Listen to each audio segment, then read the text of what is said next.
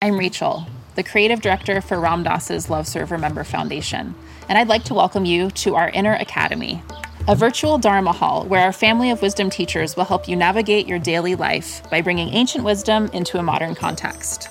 With over 200 hours of audio and video teachings, meditations, and practices from teachers like Ram Dass, Krishna Das, Sharon Salzberg, Jack Kornfield, Roshi Joan Halifax, Joseph Goldstein, and many more, the Inner Academy is your core resource for finding balance, presence, and navigating the ups and downs of your daily life. The Inner Academy has guidance for every step of your journey. Choose from an annual or monthly membership and gain access to past and future courses, retreat replays, virtual community, and much more. If you've been familiar with Love Serve Remember Foundation for a while, you'll know that most of our offerings are given freely or on a sliding scale basis. So when you subscribe to the Inner Academy, you're paying it forward and bolstering our ability to continue creating accessible offerings for all in the future, as Ram Dass wished for us to do. Be here now and start your journey with Ram Dass's Inner Academy today. For more, visit ramdass.org/Inner Academy.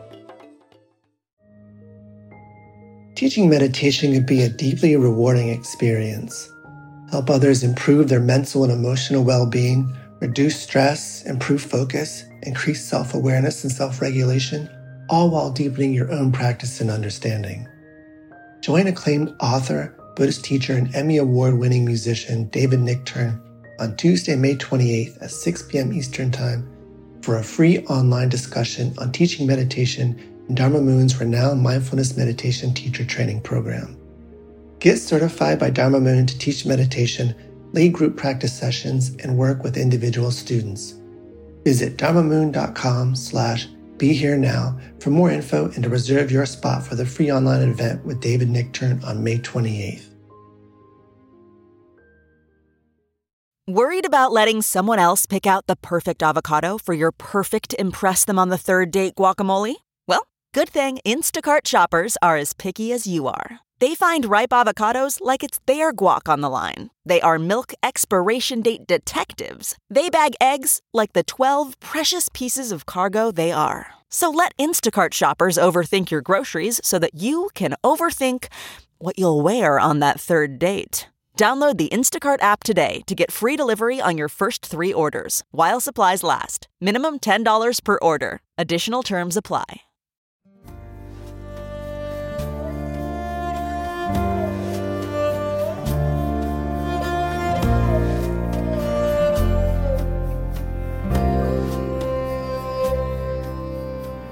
Welcome to the Krishna Das Pilgrim Heart Hour. In this podcast, Krishna Das shares his warm-hearted and down-to-earth path to the divine. If you are interested in supporting Krishna Das's podcast, please go to BeHereNowNetwork.com/KD. Well, how did you find out the harmonium is the right instrument for your message or whatever you're gonna spread in the world or whatever, or to reach your own heart? Is there a story behind when you first listened to the harmonium? You know, I used to play what they call an ektar, which is just a one-string instrument that goes. It's more of a rhythm instrument, but it's a note and it goes brum brum brum brum brum brum brum brum. But it was okay when there was 10 people, but once more people started to come, I never thought about microphones in those days, so I needed a louder instrument. So I got the harmonium and started to play. You see, you think I have a plan. You think there's some reason I do this. Nothing, I don't know what I'm doing. But it works out okay. Well, another question is sometimes that you feel you playing the harmonium, or is it the other way around, that the harmonium plays you? Or, I mean, it's... Well, you could say, am I singing or is the singing me? You know, same question. And the answer is, I don't know. Hey. Huh?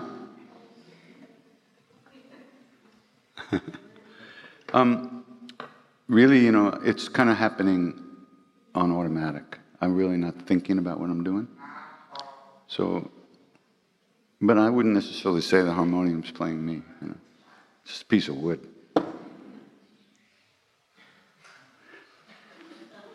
And, you know, it's not Indian music either, you know. If you people say, oh, I want to take harmonium lessons, I say, no, take piano lessons.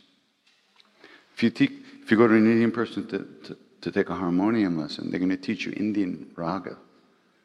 And, you know, that's a lifetime study, at least. So this is just rock and roll, essentially. That's what I do. Thank you. So I have a question. Microphones are tough for me. I have a question that points back to what you were speaking about earlier, and these moments in life of great despair. A moment? Of great despair, of Yeah. grief, of despair, of questioning, of all the rest, yeah? And you pointed to the fuck it moment when you said, fuck it, I'm gonna sing. Mm-hmm. Do you have a... It actually wasn't fuck this. That was a... Fuck it, no? It was like... Because I knew I had to sing. Right. Okay, so this is where my question is pointing to, is that thin line between surrender and collapse? Surrender and? Collapse or running away from something? Mm-hmm. And I'm just wondering if you can shed any light on the internal compass that points us either towards the surrender or towards the sort of fuck it that says, I don't want it anymore, I want to check out. And if there's anything that you've gained in your experience of having those great moments of despair about how to make that discernment for yourself. Make? That discernment for yourself? There was no discernment. Okay. Once again, you give me too much credit. Fair enough. It was simply that I knew I had to sing if I was going to live. And if he wasn't going to change my heart, I had to give up my pride about, I'm not going to do this until it feels the way I want it to feel. That's just pride. But I guess it worked after all, huh? But I couldn't, you know, I had to sing. I wasn't letting myself sing. Ultimately, I had to stop honoring that and honor what I knew I had to do. I had to go for what I knew I had to do, even if I wasn't getting it the way I wanted it, even if I thought it was going to be hell on wheels to live, to get through it, I was going to have to do it. I didn't have, it seems like I had a choice, but really it was live or die, so it's not a lot of a choice, you know, when it comes down to it. Thanks. And it was going to either be happy or suffer the rest of my life. And I thought, well, I've done enough of that. Let's try something else. So. You said before many names pointing to the one. All one, not even pointing. It's just one. One, okay. Yeah. Before we were singing Amazing Grace. Do you have would you care to say something to how you relate to people who come from other traditions, who have not been to India, who are not into Indian religion, who maybe come from other traditions, other lineages?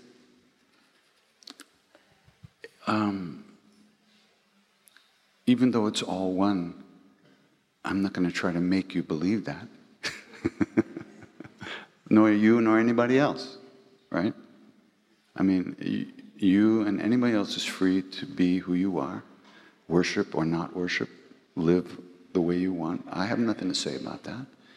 I'm not trying to change anybody or make anybody follow this way.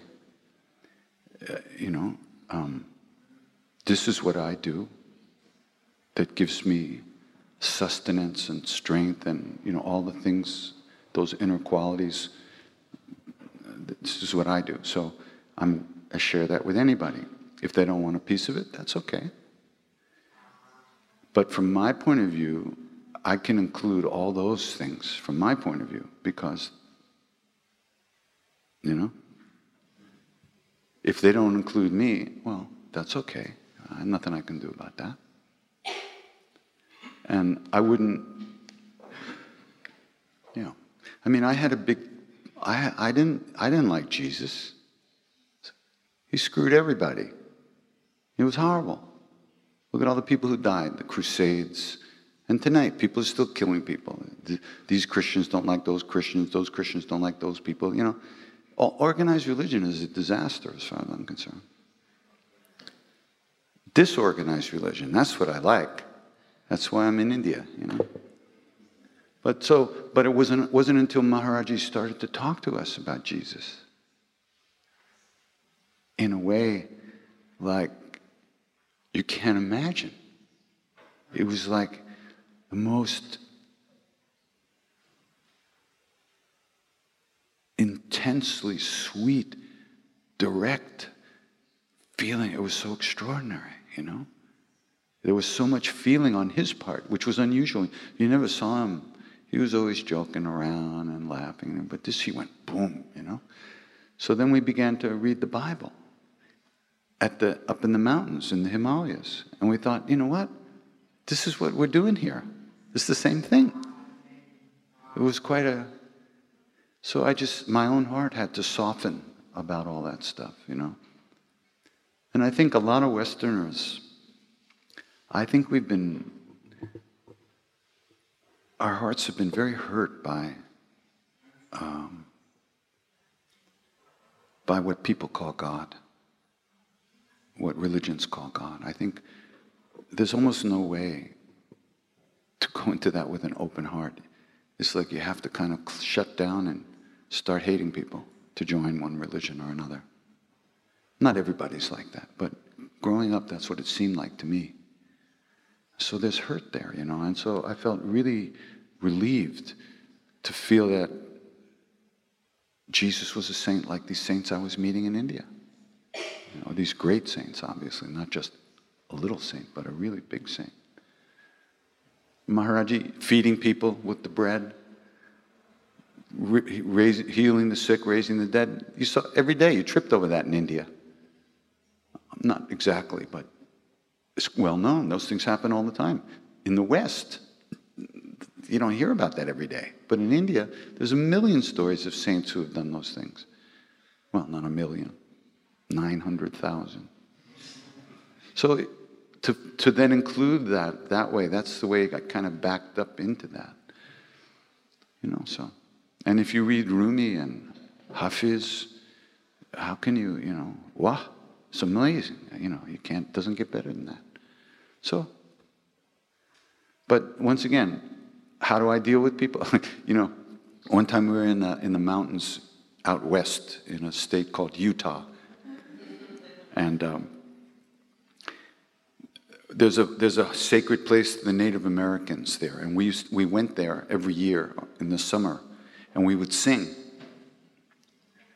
And it was a few of us at this yoga retreat. But the word started to get out to the local people. So one year we arrived there, and there was like campers and RVs and everything, right? And there was this truck parked in the field where we were, behind us. And the guy had like rifles in his truck, guns. And we sat down, and I said to my friend, I said, maybe we should just skip it this year. What do you think? Can you not sing? Oh, no, man, we got to sing everything. So we finished singing, and I hear the truck door open and close. It's behind me, right? And I feel this guy's walking in our direction. And I'm going, So he comes, we're sitting on the ground. This big guy with boots and a cowboy hat, he's standing in front of me. I'm looking up at him like this. And he looks at me and he says, "Are you Krishna Das?" Yeah. He said, "Boy, I love your music. I hear it on public radio out there on the prairie when I'm with the cattle." Yeah, you know?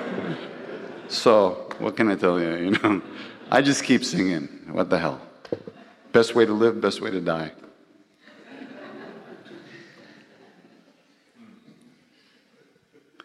Another time, a friend of mine, when I first started traveling and singing, I was in LA, and this friend of mine said, "Oh, there's this great place to sing in Tucson, Arizona." So she set up an evening for me there, and I drove out there with my friend, and it turned out it was this Middle Eastern restaurant. And the entrance to the restaurant was here. The kitchen was here, and the dining room was there. And there was a room here at the entrance which had about 3 rows of maybe 5 chairs each. And I was supposed to sit on the floor opposite the chairs, and the waitresses and waiters are going by in front of us on the way to the dining room. They're washing pots and pans and making cappuccinos in the kitchen, and everybody's like walking in front of us onto the way to the dining room, and I'm going, Hare Krishna. So there was maybe 4 people there that night, you know. So we finished singing. We're just about to start Namah Shivaya, and 2 huge Native American guys who were obviously drunk out of their minds stumble into the room, and they sit in the front row of chairs right in front of me, kind of like,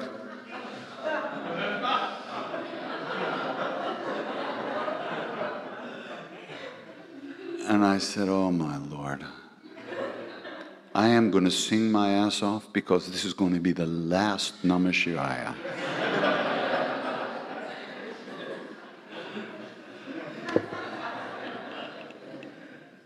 I mean, there was no way we could pick the gear up and run away fast enough, so we might as well stay there. So I started to sing. We finished Namah Shivaya with a long Om. And I'm sitting with my eye closed, and I realized that one of these guys has gotten up and is now standing right in front of me, but like, just kind of leaning over. I mean, he must have been 20 feet tall, you know? He's huge. And I'm looking up at this guy, and I'm thinking, this is it. We're out of here. And he looks at me and says, "I'm Native American." Okay, I see that. He said, "I was in Vietnam." Okay, good. You must still have a knife or 2 around, huh?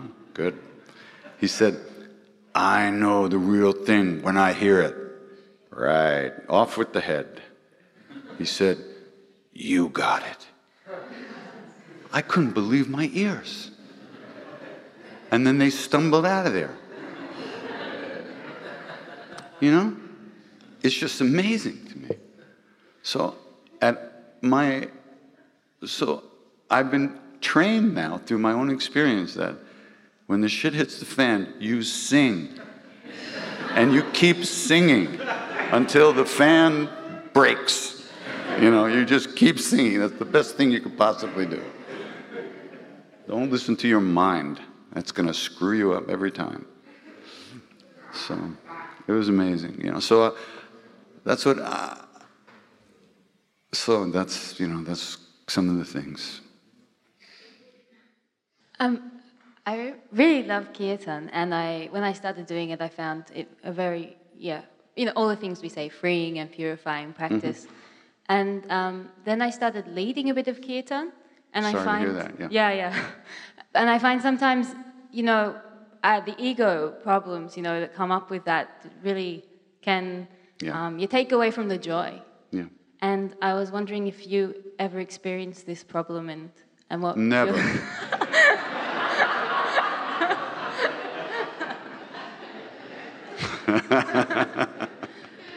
Well, first of all, I'm very happy to hear that you're aware of that,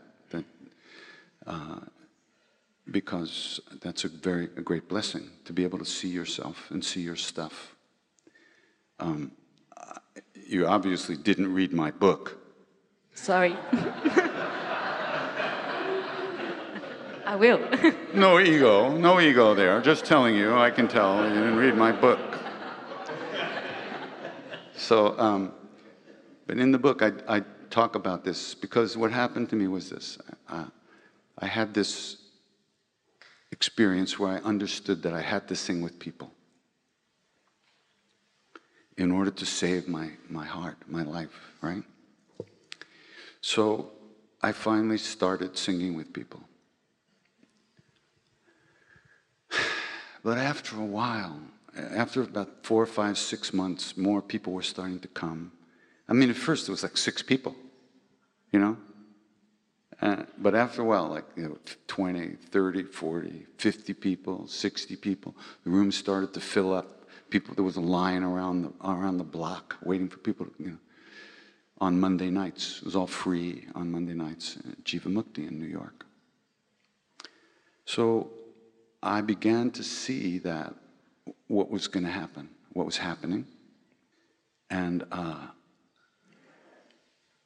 I saw very clearly that I was not capable of doing this in a good way, because I had desires for fame, I wanted to be loved, for power. There were all these things in me, and I saw there was no way that I was going to definitely use this whole situation to feed myself. There was no choice. I had to. I could see that I was incapable of not doing that. And it really freaked me out, because here was the one thing that I could do to save my heart, and I was going to screw it up. I was not able to do it in the right way. I was offering this to my guru. I was singing to my guru, and yet I was going to grab everybody that came to me to see what they could do for me. Right? I really flipped out. I felt a really terrible despair. And I literally quit singing. I quit, and I went to India. And I was talking to Maharaji, Okay, so he's dead. So what? I can't talk to him? So I was talking to him, and I said, you have to fix this. This is your problem. I'm singing to people in your name. You have to fix this. I can't do anything. You have to fix this. Nothing happened. Nothing. Anyway, so almost 3 months went by. And I was getting ready to leave India. And nothing had changed in my heart. I knew that. And I was staying in the temple up in the mountains. And at night, I'd go to this place where it was all dark and I could see the stars. It was beautiful, And I would talk to him and I'd say, what are you doing?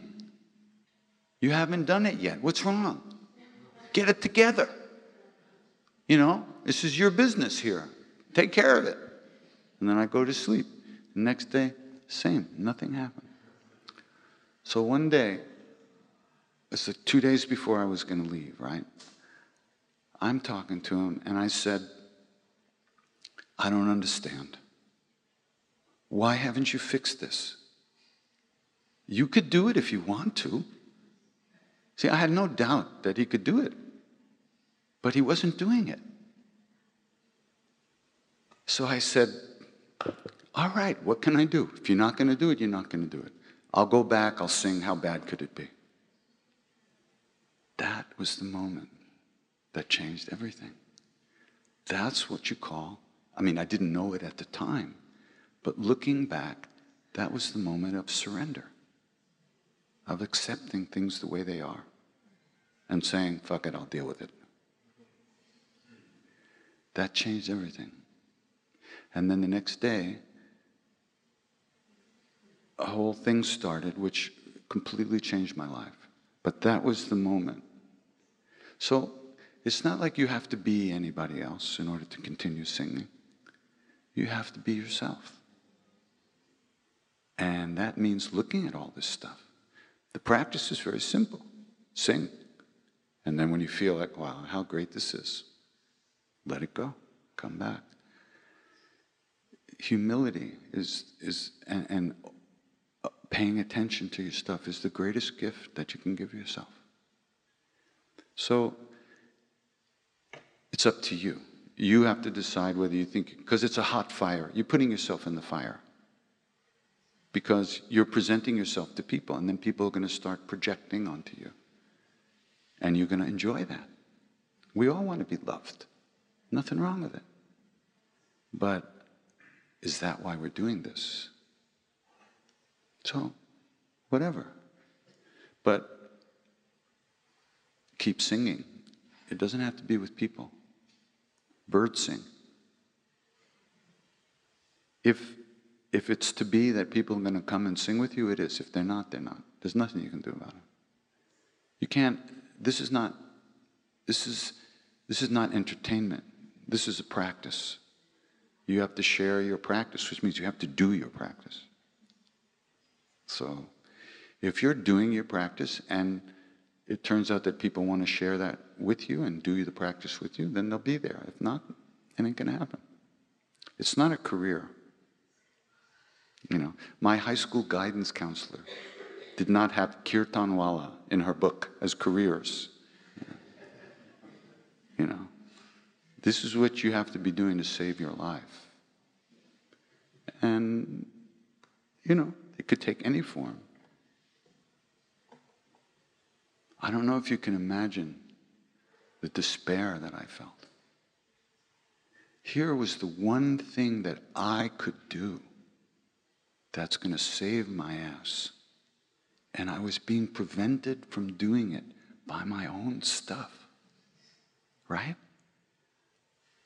Nobody could fix that from the outside. Nobody could say, oh, it's okay, you sing. No, it's not okay. That had to come from inside, and only Maharaji could fix that for me, could change that. I knew that.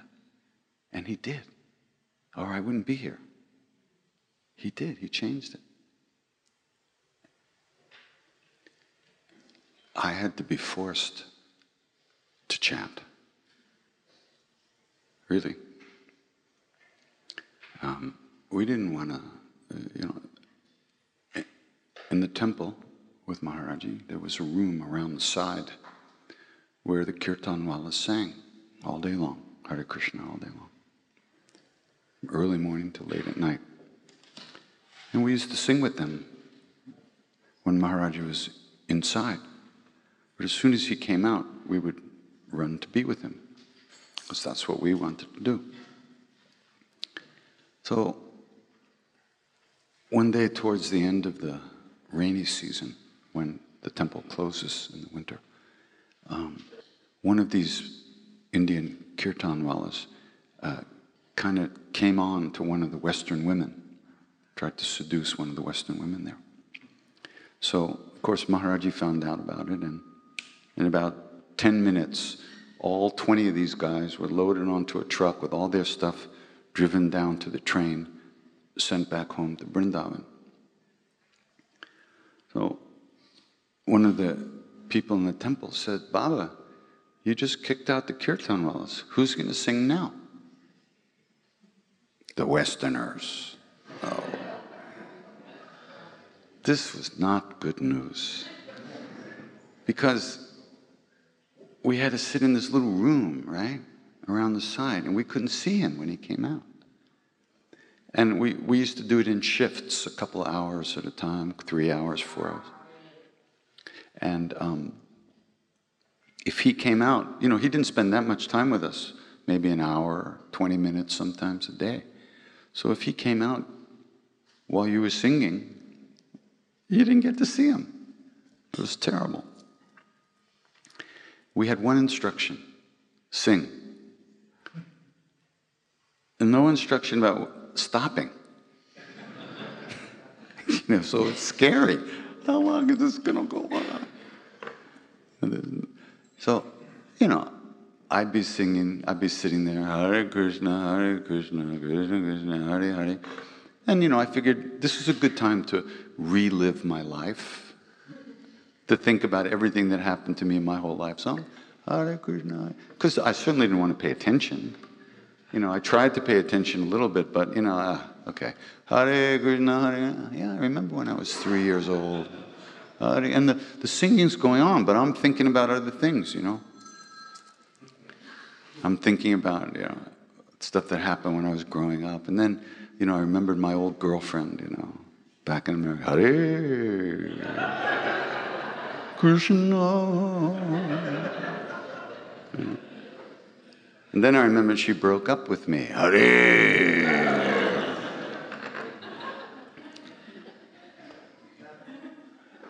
It was torture, really. But after a while, something actually began to happen.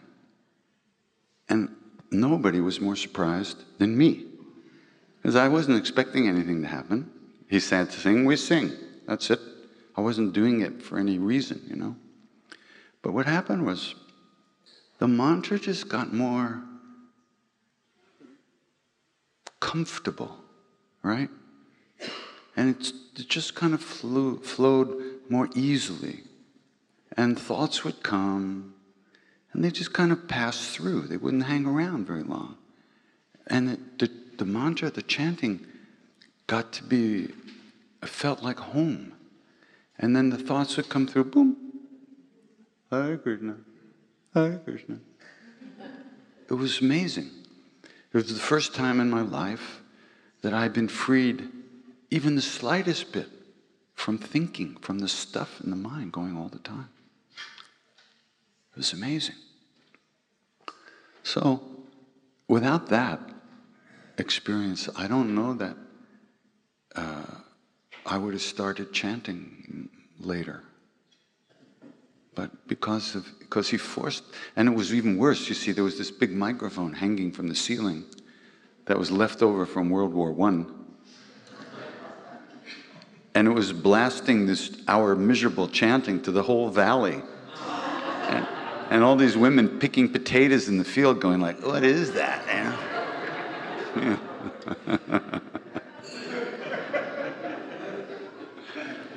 What can I tell you? So, we must, if you want to find out what's going on, you have to do a practice. You have to devote some time to it, which is hard to do in our lives because it's so busy. Everything's so fast and so full of stuff. So it's good to take time away to do some practice on a weekend or a week, or, it's a good thing to do for ourselves. We need that time. Otherwise, boom, next life. What happened? I was just watching TV. I don't know what happened.